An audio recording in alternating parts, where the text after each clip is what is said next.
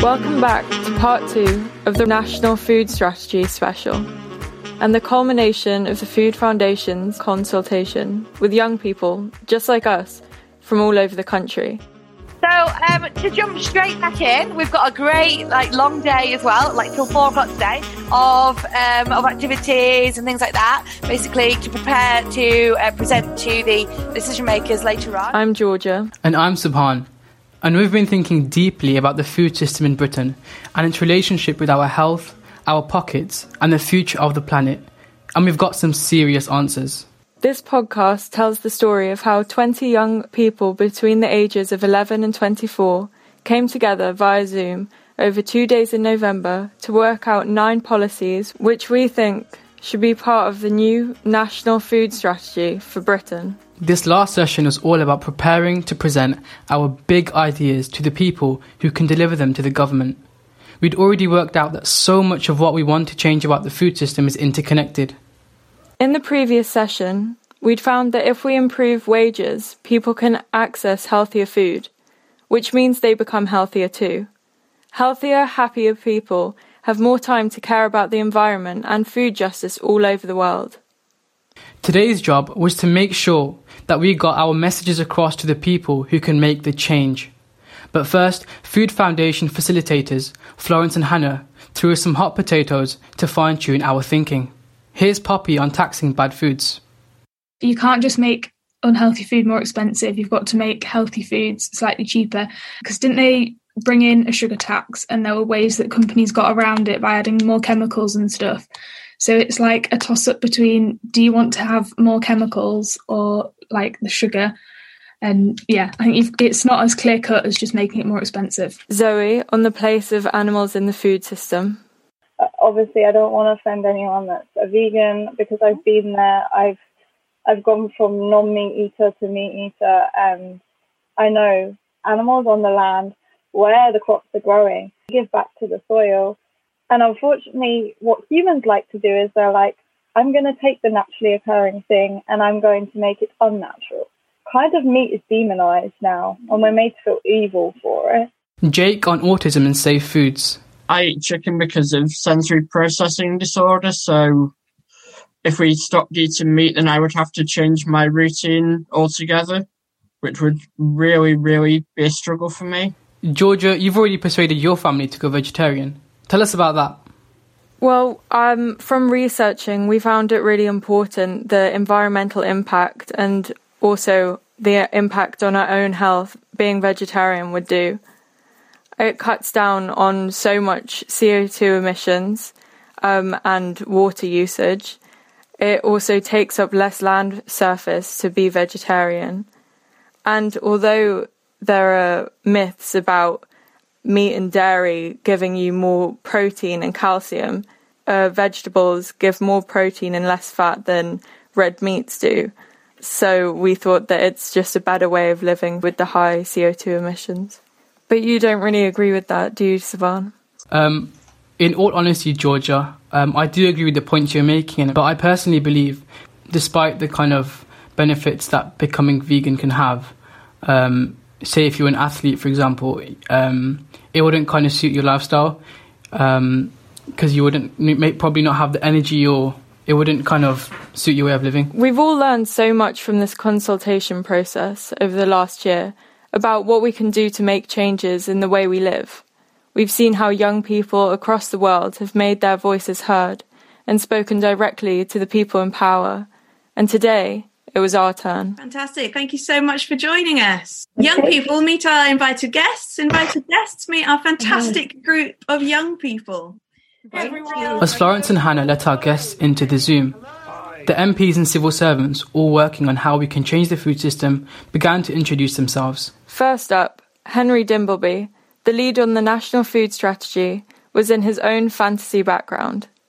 I'm not actually in a James Bond lair. I'm actually in my son's bedroom, and he's got a map of the world in his bedroom. I'm incredibly lucky to have been asked to lead this work on the National Food Strategy by the government to try and see how we can take our food system so that, as well as giving us lots of pleasure, it also does us and the planet good. And we have a system at the moment that is not sustainable, and we need to work out how to create a food system that does both us and the planet good.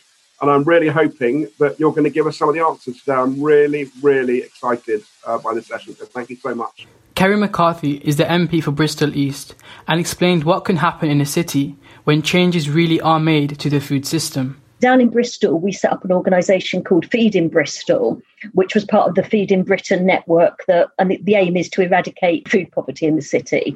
And it's really come into its own in the last couple of years with Holiday Hunger Programme.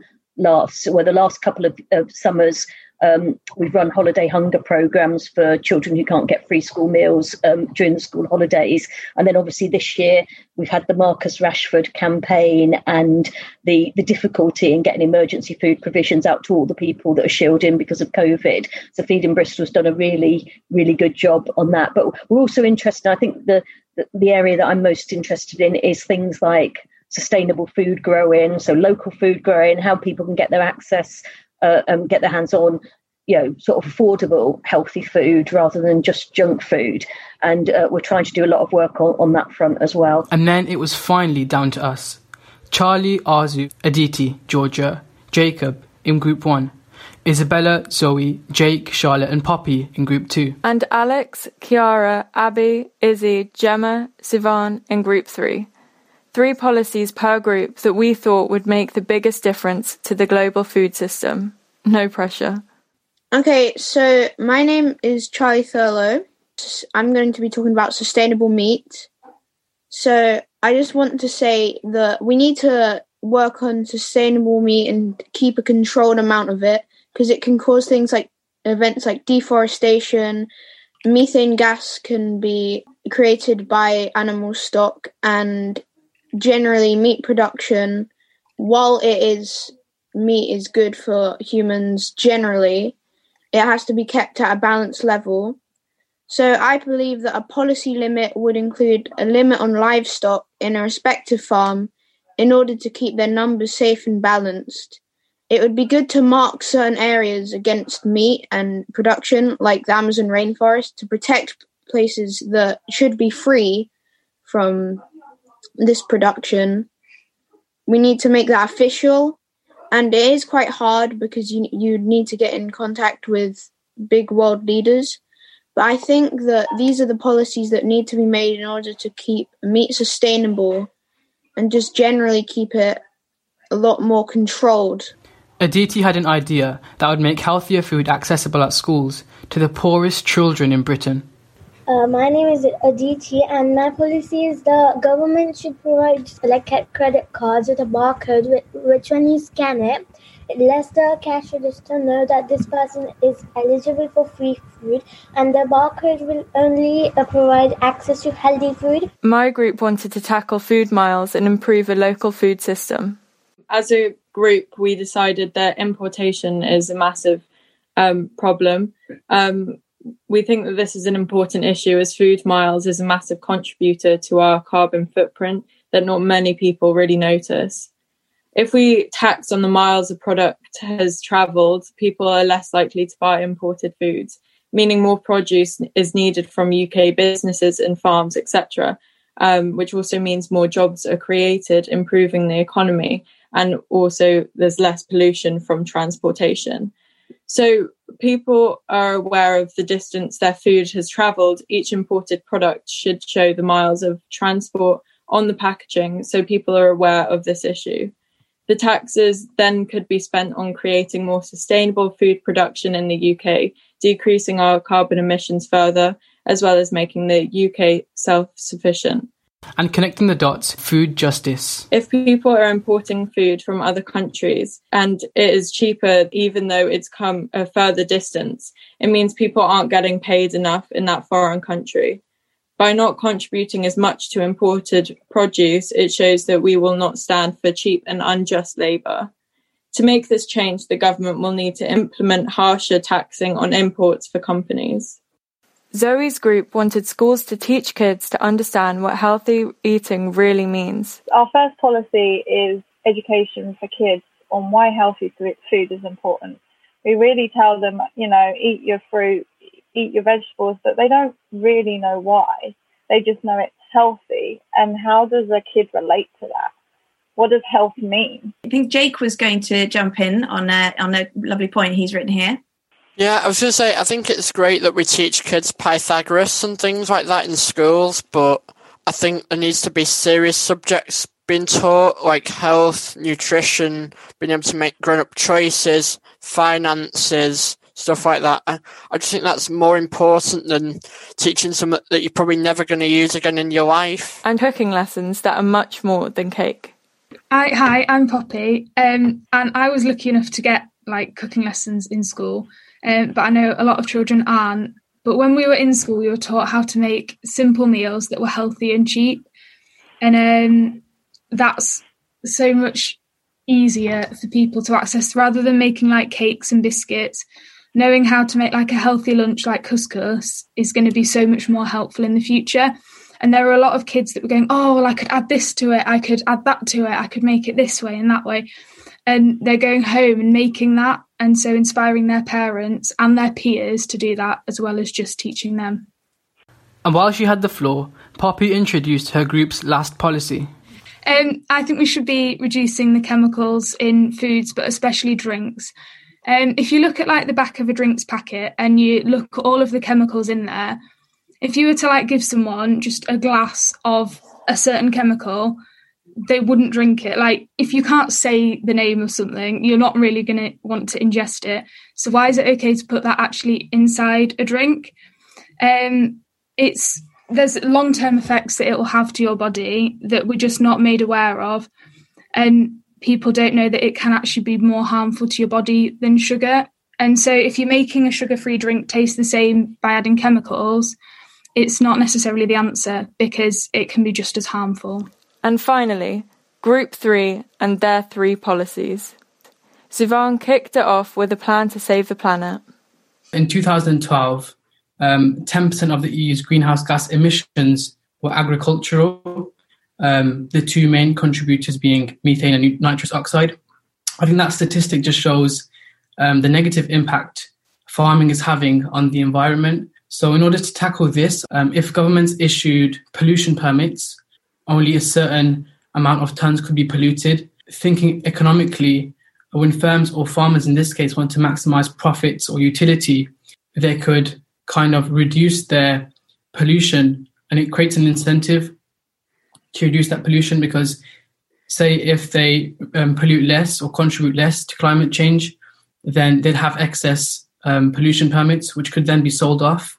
I'm Izzy, and my part of this idea was to encourage producers and manufacturers to become more sustainable by maybe, if they could, if they were growing potatoes, for example, they would take a percentage of their crop aside and plant it to get the next crop, rather than having to get seeds or shoots from elsewhere, which would save them money and create a more of a circular food system rather than a linear one.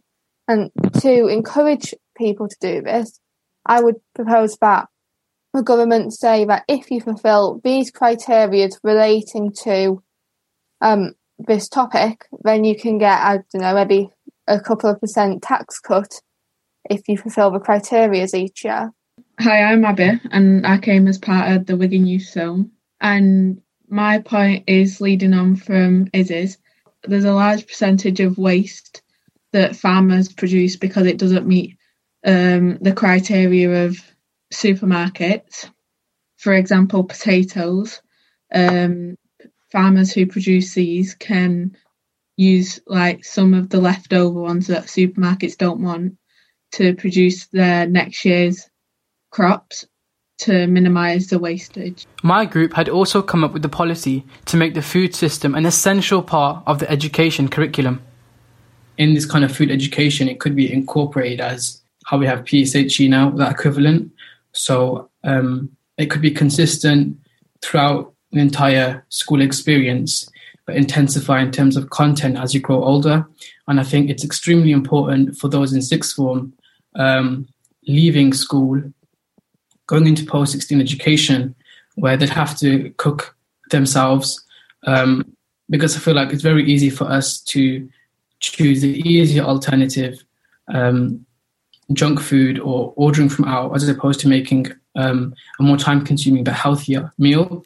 Abby and Alex wanted the advertising industry to use their might to change the way that we eat. Unhealthy food is being promoted and advertised on the TV on children's channels. It might be being promoted next to like a new toy or something like that. So that advert is trying to encourage like kids to ask their parents to buy them that. And if there's also unhealthy food alongside it, it's meaning that they're also wanting kids to like ask their parents to get them that. One of the problems about the environment is the fact people aren't educated. So they cannot, if they're not educated about the environment, they don't know about it, so they can't help. And they can't make the right choices, and it just won't work. So we need people to be educated, and one of the good ways to do that is through advertising. Alex directed his ideas to Henry, who's the founder of healthy fast food restaurant chain Leon. And since you do a lot of advertising, you should advertise your healthy food a lot more as well, and your environmentally friendly food. Izzy wanted to include food justice in the National Food Strategy. In less developed countries where they're struggling for food, the more developed countries could donate some of their food that they're producing to them, so that every person in the world, not just in the UK, can get an equal share of healthy food. I haven't come up with an incentive for this, but I reckon it would be pretty easy.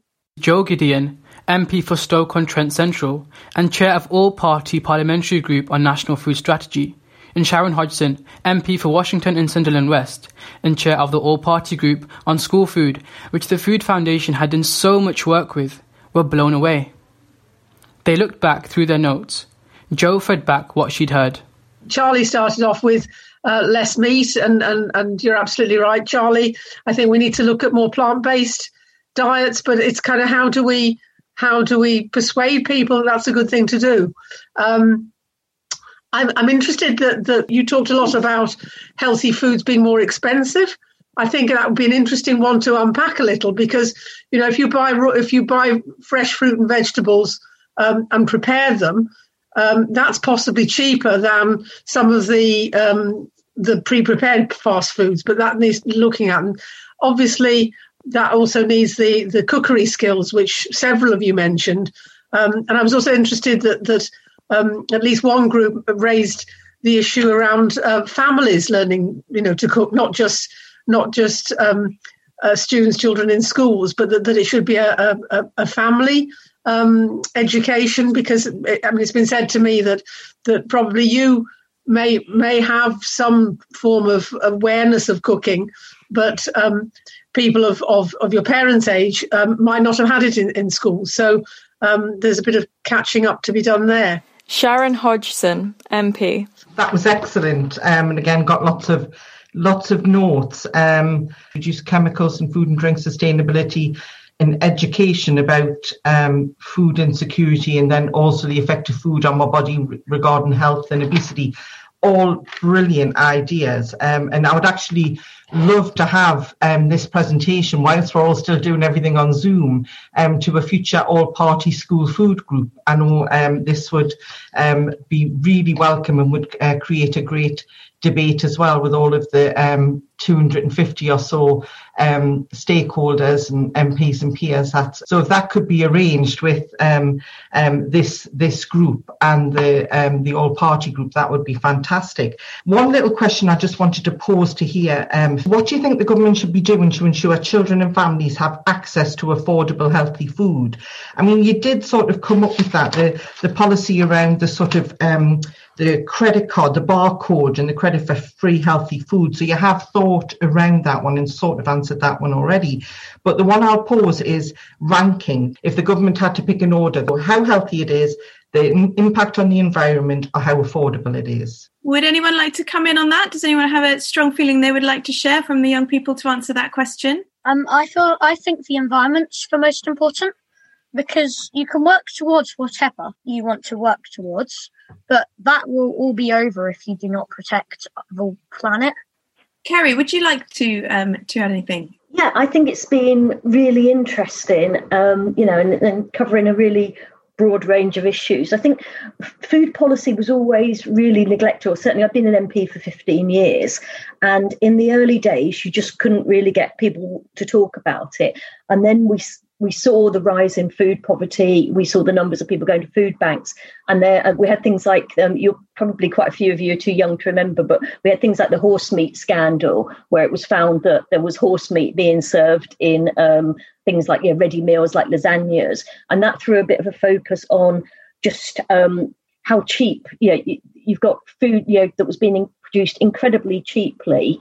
And people started to ask some questions about how can it possibly be produced so cheaply? What ingredients? It can't possibly be composed of good, healthy, nutritious ingredients when it is basically selling at the sort of prices they were. And there's also, I did a debate on it a couple of years ago. If you look at the people that work in the food industry and whether the low prices means that people aren't being paid enough, or even whether there's modern slavery involved, and there's a real issue, particularly with, say, the Thai seafood sector, of people being enslaved and kept on boats at sea for years at a time, and even losing their lives as a result. So, and then the problem is you get onto the discussion, if food is too cheap, and it's cheap because animals are being exploited, or the ingredients are rubbish, or people are being exploited, you almost make an argument for more expensive food. But then we get into the whole food poverty issue, and people simply can't afford to spend more money on food. And it's all very well having discussions about how people need to sort of make better choices, but for people that are sort of struggling because their money's running out at the end of the week or the end of the month, often that that value pack of 12 burgers is you can't go around buying all the ingredients and all the better meat from the butchers and that. So I think an underlying issue is still about how we make sure that people have enough money in their pockets to feed their families. So I would say the underlying causes of food poverty need to be addressed as well. Henry, can we come to you, please?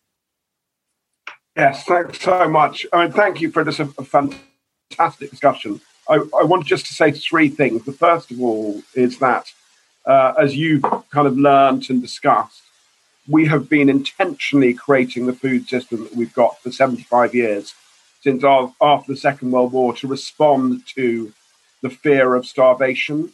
And so we've been gearing it up to produce volume. We've built an industrialized food system, and it's been very successful, but it has become the single most urgent problem with sustainability. Our food is now killing us, and we have a real obligation to change this food system, to leave our children, to leave your children, actually. This is going to be I know that might sound weird, but this is going to be a long transition. Our grandchildren, your children, a better food system. The second thing I'd say is that your points and your ideas are absolutely fantastic, really sensible economic and political ideas. And the reason they're not happening is twofold. First of all, this is one of the major problems for developed countries, but it is spread across in almost every country in the world. For each government department, it's a kind of second or third order problem. And therefore, not only do those government departments often not deal with it, they actually, in some cases, are in conflict over it. So you'll have people wanting to get more trade, fighting with those who want to have a sustainable food production system. You'll have people who want to restrict the amount of advertising of junk food, fighting with government departments who want advertising companies to make more money. There's a real tension within the system. And the second reason it's difficult is because there are winners and losers. If you transform any system from one mode of operation to another, some people will lose. And that literally means people's livelihoods being more difficult. People who had money, not having money, it's not a trivial thing. And that kind of change is politically very difficult. So that is our job. the food strategy's job to try and find ways of taking those ideas, some of which you put up, and making them politically possible. So that's our job, and we will try and do the best we can, and hopefully we'll be able to use you a bit more along the way to work together to do that. The third thing I would say is to think about what your role can be. So there was a fantastic piece of work that was done by a historian recently, trying to understand why people went from thinking the earth was flat to thinking the earth was a sphere. And what she did was she looked at all of the writing at the time about the earth being flat and the earth being a sphere. And she found that actually no one changed their mind. There was no one in writing who did think the earth was flat, who then changed their mind and said, well, actually, the earth's a globe. What happened was young people grew up realizing the earth was a globe, and the people who thought it was flat gradually died out until it became absurd. Now, if you say the earth is flat, there are a very small number of people, but it's ridiculous. And actually, I think that this change, both in terms of the sustainability, but also wanting a healthier food system, has some of those characteristics. Our generation, in the end, may not change. We're too addicted to the former system. And I would really urge each of you who clearly believe the earth is a globe, who clearly know we need to have a better food system, to try and change the culture of those close to you. So be the person who changes your the food in your family. Make sure that your family eats lots of fruit and veg and eats well. A few of you in the direct messages have told me how rubbish the food is at your school. Don't put up with it. Get a group of people in the school and go to the head teacher, make it change. You actually, by law, should be having cookery lessons up to the age of 14. And I love the idea, by the way, of making it grow after 14, teaching you how to cook sustainable, healthy, savoury food. Too many cooking lessons still just teach people to make cupcakes. Shout out about it. Be that change. The energy from you guys has been absolutely fantastic. And really, every single thing in the world is changed by a person, not a policy. So get out there, take this energy and change your world. And that, in the end, will lead to change in the world more broadly. Thank you so much for the time today. Absolutely brilliant. Thank you so much, Henry. Your last point there of a quote that we included at the end of our schools workshops. So hopefully all the young people will remember this one, which is, never doubt that a small group of thoughtful, committed citizens can change the world. Indeed, it's the only thing that ever has. And I think that's definitely, that energy is something that these young people have all brought to the discussion. We'd like to take a few minutes before we finish today to give the young people a chance to put some questions to you. We've got a question from Izzy at the top. I don't actually have a question. It's just, and I'd like to tell all the decision makers here that in the next coming months, I would really like to see on the news that there has been some change. You haven't just come along to this session, listen to our ideas. I know that all of you will bring them up in your respective areas, but I would really, really like you to push for them and make some sort of change. I do think that there is a general thing about changing the culture and the education. Anna, with the Food Foundation, have been running this Peas Please campaign. And they managed to get really good advertising people to make an ad for veg, eat them to defeat them. But what was interesting about it when you saw it was you just suddenly realized that was fun, and it made you think, it made my kids want to go and eat some more veg. But it is standing up against a tsunami of advertising, cultural triggers for stuff that is not going to do us at the margin, won't do us any good, and actually in eating in bulk will make us ill. And I think that this is going to be part of this cultural shift. We, more than any culture in Europe, only second to the Americans, really lost our food culture. We eat much more processed food than anyone else. We came off the land. We came away from the land sooner than anyone else, actually, is maybe one of the reasons. But I think it's a really difficult problem.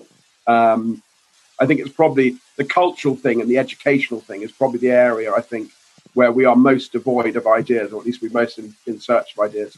Let's end with Zoe and Izzy. For me, as a 24-year-old, I just want to say how absolutely amazed I am that this is the youth of today and you're bringing this forward and you care, because trust me, they never used to care. That's why we have a problem. So the fact that you actually have the compassion to try and change things is incredible, and it gives me so much life. I'd just like to say that I've really enjoyed doing all of this, and it's been really amazing to meet so many other young people from around the UK who have similar beliefs and interests to me in regards to the food system. I'm sure you felt the same, Georgia, but in all honesty, that was so powerful. For me, it felt really uplifting to be surrounded by similar-minded people, but people who also challenged ideas and let me understand things that I didn't already know. It made me have hope for a better world, and not just being supported by people, but young people gave it all the more impact. What I found fantastic about the day was the fact that I was able to be open-minded and understand other people's opinions. I wasn't fixated on my own opinion and was able to understand others' views. I think the fact that so many young people had these amazing views and really hoped to achieve food justice.